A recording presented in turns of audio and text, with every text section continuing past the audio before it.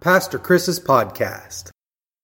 Do you ever stop to think about all of the things that God has done for you?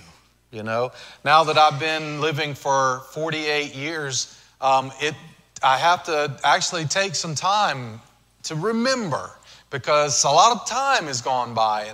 And honestly, I think about how my life as a child was not very peaceful. I lived in a broken home. There was not a lot of harmony. There was abuse. There was poverty. And thankfully, I got out of that and went on to a much better, more peaceful, joyful life. And so I forget sometimes where I came from, which is a good thing. It's not a good thing to remember. But sometimes I need to stop and think back to what God brought me out of and be thankful for it. And I do that sometimes. And I think about how God brought me to my wife. And we met when I was 18. She was 16. Just two kids. Kelly, my wife, was almost the same age as Abigail is now. Can you imagine that? And people said, you're too young to know what love is and it'll never work. And yet here we are. It's been 28 years that we've been married. And so thankful for that. That God brought us together and helped to build our relationship. I also think back about how we struggled so much being young in the beginning, trying to go to school and not really having, we came from families that really couldn't support us in that effort to go to school. So we had to do it. And we didn't do it on our own. We thankfully got support, financial aid. We had churches that surrounded us and encouraged us, and we were able to make it through. Also, we had young children. And, if you've got young children now, or if you've ever had young children, you think back. You probably have blocked it out. But think back to when your kids were young and you were getting no sleep and you're trying to work and doing this. And sometimes I look back now and think about our schedules at that time and think, I don't know how we did it, but God somehow brought us through it. And I'm thankful for his calling and his doing that for me. And his calling in my life as well into the ministry and all that he has done. He has done, not me. But I'm thankful to him. And I think about people in our church, and I know that there are so many that God has blessed and has encouraged and helped. There are those in our church who have survived strokes or heart attacks or other devastating health problems or injuries. There are some who have survived cancer. I think about Susan Cooksey, who does so much in our church, and she's not here with us today. She's away visiting, but there she is. I thought you said you weren't going to be here today. She was hiding behind Bonnie there. But I think about you and how you do so much in our church, and yet you are a cancer survivor. At one point, you didn't know if there would be a tomorrow. And how many years has that been? 23. Amen. Praise God. God is good. I think about others who have survived losing a child. Some who have survived a divorce, which can be so devastating. Or someone else that they love dearly, a spouse. Some who, we've all survived COVID. And let's don't forget that. Take that for granted. Do you realize that, 2.5 years ago, this sanctuary was empty. Empty, except for a few technical people who were here to make sure that we could put a service out online. And y'all were all sitting at home like the people that are on the online service are doing now. But everybody was doing that. And the stores were closed and the streets were empty. And we survived it. We kind of feel like maybe we're coming out on the other side of it. We don't know. We're so gun shy at this point, we don't know what's around the next corner. But God has been with us and brought us through. And we need to remember that and be encouraged by that. Today, I'm preaching the last message in our series about conquering your fears. And part of that is remembering where we came from and how God is with us through it.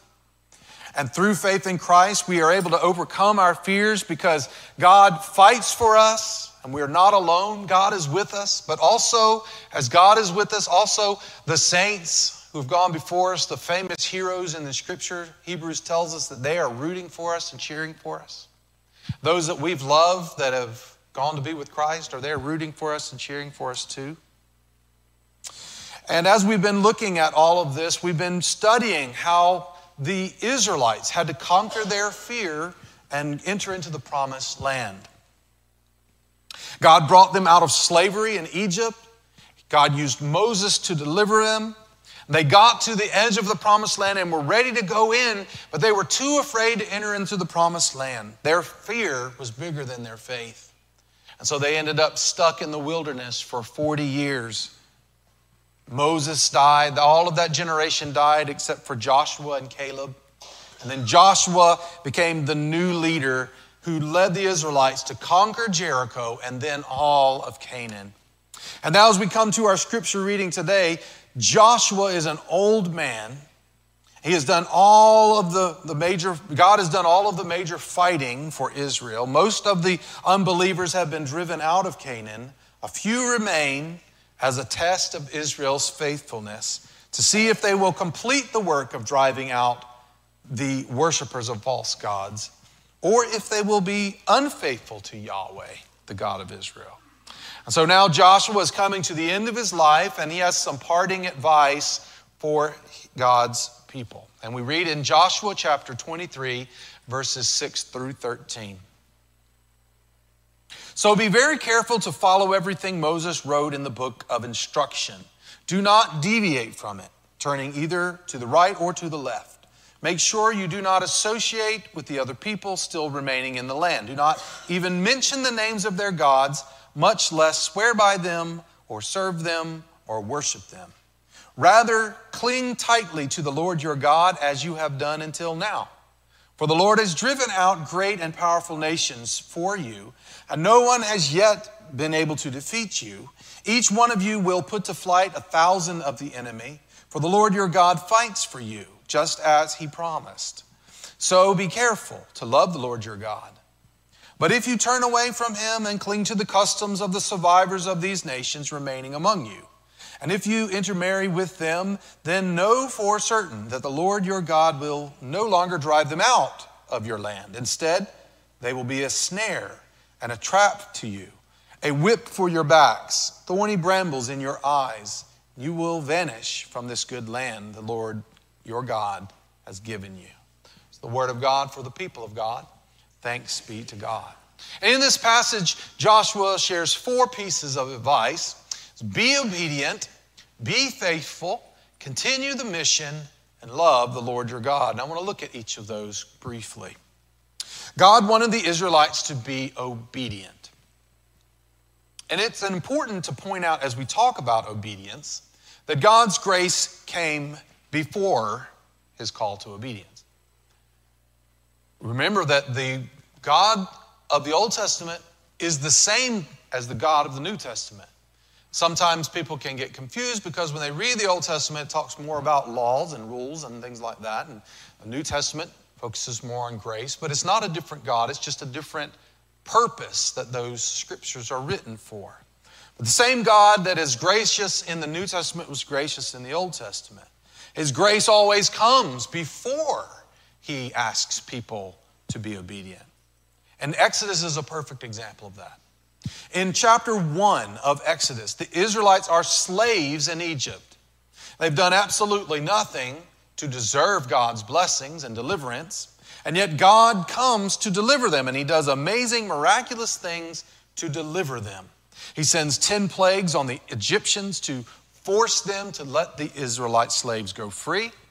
Then God parts the Red Sea so that the Israelites can walk through on dry ground. Then as they are in the desert on the way to the promised land, God provides food for them and water in the desert, manna and quail and water for them to survive. And he does all of this before he ever gives them the law.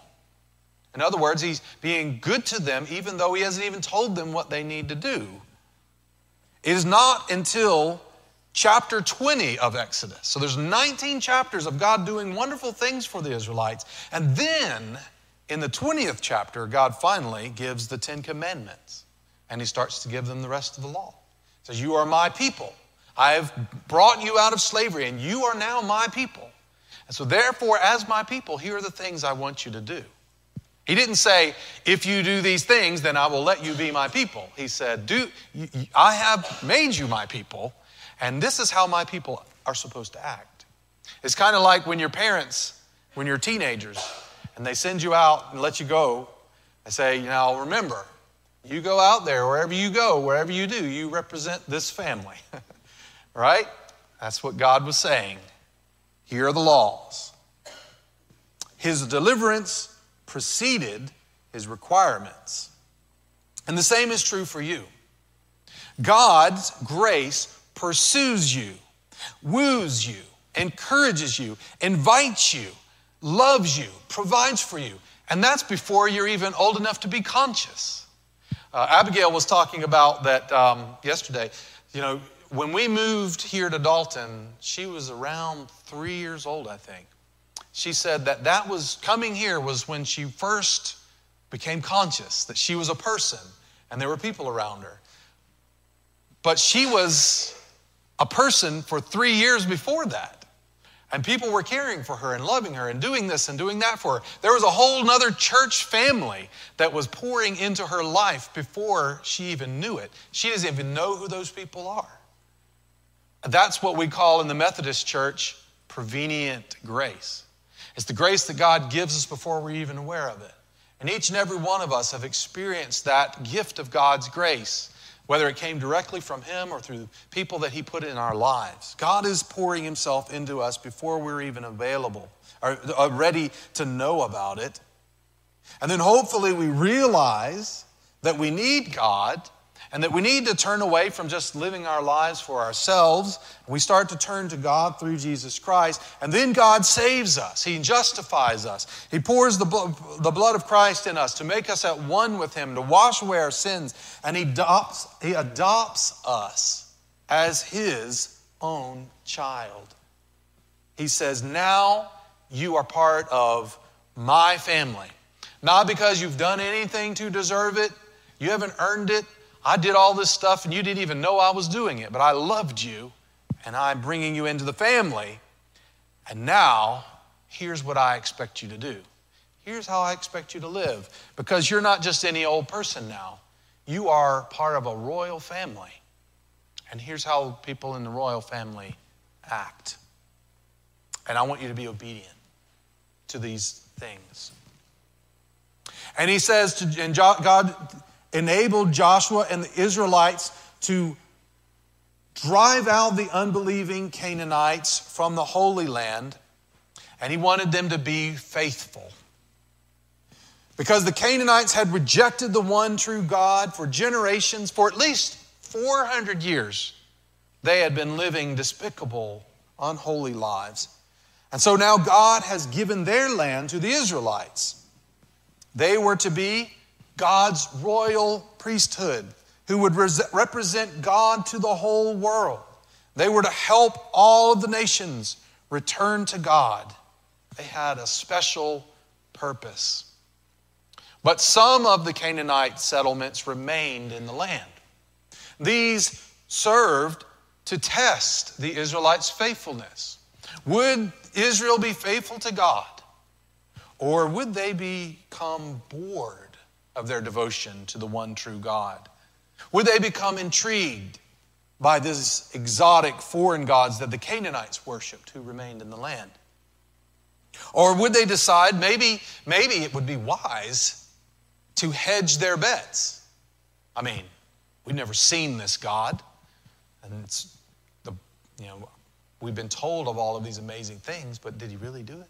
Maybe we should worship God so he will be good to us, but just in case, maybe we should also worship the Canaanite gods so that they will be good to us, just in case. So there's the test that's there. Will the Israelites be faithful? And unfortunately, I must point out, verse 12 is an unfortunate thing that has been used by many religious people through the centuries. In verse 12 of the 23rd chapter of Joshua, it says that if you turn away from him and cling to the customs and survivors of these nations remaining among you, and then here's the controversial part, it says if you intermarry with them, then their then God will not be happy. And some people through the centuries have used that as a proof text to say that Christians aren't supposed to marry people of a different race or from a different country. And that's not at all what was intended by that instruction.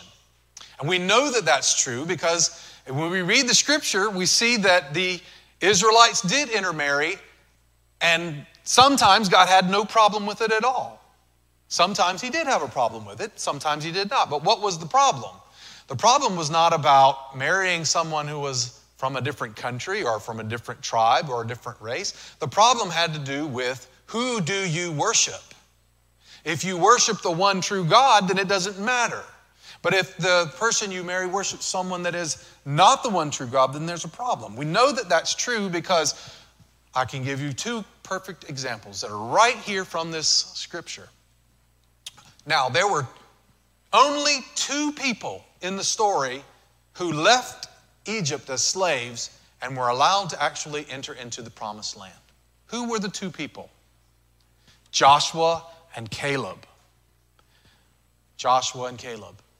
Caleb was not an Israelite. Caleb was a Kenizzite, which is a Canaanite. He was actually a Canaanite. That was his ethnic background. But he worshiped the one true God, not the Canaanite gods. And so he was one of the only two people who was actually allowed to enter into the promised land. A second one is Rahab. Rahab the prostitute. She was the one who sheltered the Israelite spies when they were spying the land of Jericho. She was a Canaanite who lived in Jericho, and yet she repented of that worshiping false gods and turned to the God of Israel and said, I will worship him and he will be mine. And she became an Israelite by conversion. And they married a guy named Salmon. I don't know if his name is Salmon or if it's Salmon. It's spelled the same way. But this fishy guy named Salmon was an Israelite, and she married him. And it was perfectly fine, so fine indeed that she is the great-great-grandmother of the famous King David, one of the first kings of Israel. That's so famous for being a man after God's own heart. And she was a direct, distant descendant of Jesus the Messiah. And Hebrews chapter 11, verse 31 in the New Testament says that Rahab, who started life as a prostitute Canaanite, who married into the Israelite faith, was one of the great heroes of the faith. So it's not about marrying someone that's of a different race. It's about who is your God. And it's very important to see that the person you marry is the person who's going to have the biggest impact on your life. Right? And you want to be, if God is what is most important in your life, he's your first priority, then you want to choose a spouse that also has that same foundation. In this life, there are going to be many things that will entice you away from God. Be very, very careful that you remain faithful to the Lord. He is the only one worthy of your worship. He must be the first priority of your life. Do not turn away from him for riches, for family, for power, for influence, for nation, for a job, for politics, for entertainment, for anything else. Third, continue the mission.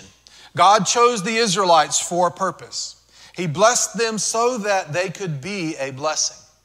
God had already done the hard work of driving out most of the Canaanites. All that was left was to mop up a few remaining groups. This was certainly doable for the Israelites, who had a clear majority and a power and a base to work from. But unfortunately, the Israelites lost their focus on being the royal priests of God. They turned their attention to their own personal pursuits.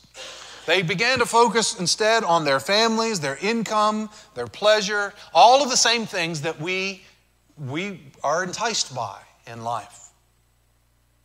They forgot their mission of God. And soon, this led them to complacency and unfaithfulness. And Christians have a mission too.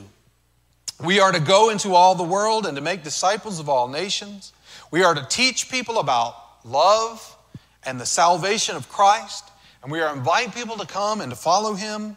We are to baptize them in the name of the Father and of the Son and of the Holy Spirit. And we are to teach them to obey all of the things that He taught. But we too get distracted. We start worrying about all of the other things in life. And soon the main mission of Christ only becomes an afterthought for us, or no thought at all. Life just becomes about what makes us happy, and soon we don't even care about God at all. And if we care about God, it's only because we are afraid, and we are afraid that we're going to lose what we have, and we are interested in God not because of who He is and the mission that He's given us, but maybe He can protect us or save us from losing what we don't want to lose. And then where are we? We're right back to acting like the Canaanites. Full of fear, feeling lost, feeling alone, and feeling like we're going to lose what we care about, and not caring about God and our relationship with Him, which is really the important thing.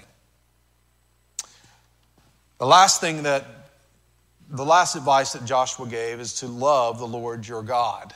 He told the Israelites, love the Lord your God. It's the same thing that Jesus said in the New Testament. Love is powerful. Love is powerful. Fear of punishment only goes so far. It's an immature and incomplete way of living. God doesn't want us to obey Him just because we're afraid of what He might do. He wants us to obey Him because of love. Isn't that how it is with your friends and your family? Do you want your children or your spouse only to be faithful because they're afraid of you? Afraid of what might happen if they betray you? That's not what we want. We want the people we love to be kind and faithful because we love and are kind and faithful to them, right? And God is the same way. God has already loved you with the greatest love of all. Not because you deserved it, but because He is love. As Romans 5:8 says, God showed His great love for us by sending Christ to die for us while we were still sinners. And God wants us to be obedient and faithful, not out of fear, but out of love. When you love someone, you try to the best of your ability to do what they want and what they need. And what they need maybe sometimes is not what they want, but you love them, and so you do it. And what Christ asks of us is not difficult. It's an easy burden to bear, and one that He helps us to carry. It is to love one another. Love God with all that you are, and love your neighbor as you love yourself. Is that hard? We are not asked to take up a sword and drive out Canaanite armies. In America, thanks be to God, we don't even have to bear the danger of being tortured or killed because of our faith. Others around the world are. Do you remember Sohal Samuel, the Pakistani Christian that came and spoke to us on a Wednesday night this year? And he has to face the real danger that at any moment he could be arrested and accused of blasphemy or disrespecting Muhammad because he lives in a country that's 97% Muslim and a very radical brand of it. And he told me that day when he was here after he spoke with you, he said, will you please be careful? I know that you have pictures and things, but said, would you not post those on social media? Don't put it on Facebook because someone in my country might see it and take it as a reason to have me arrested. Aren't you glad you don't have to have that fear? So we should be able to be obedient and faithful and love. As we close our time together today, I want to give you a moment to consider who you will follow. I know that we're here in church and we would assume that everyone that comes to church on a Sunday morning follows Christ, but we can't make that assumption. Perhaps you've never decided to follow Jesus. And so I give you a moment today to make that choice. Or maybe it is that you have been following Christ. You made that decision a long time ago, but you've drifted from your faith, from your commitment. Today, I would give you the opportunity to recommit yourself to Christ. Let us pause for a moment to pray and make that decision for ourselves between us and God.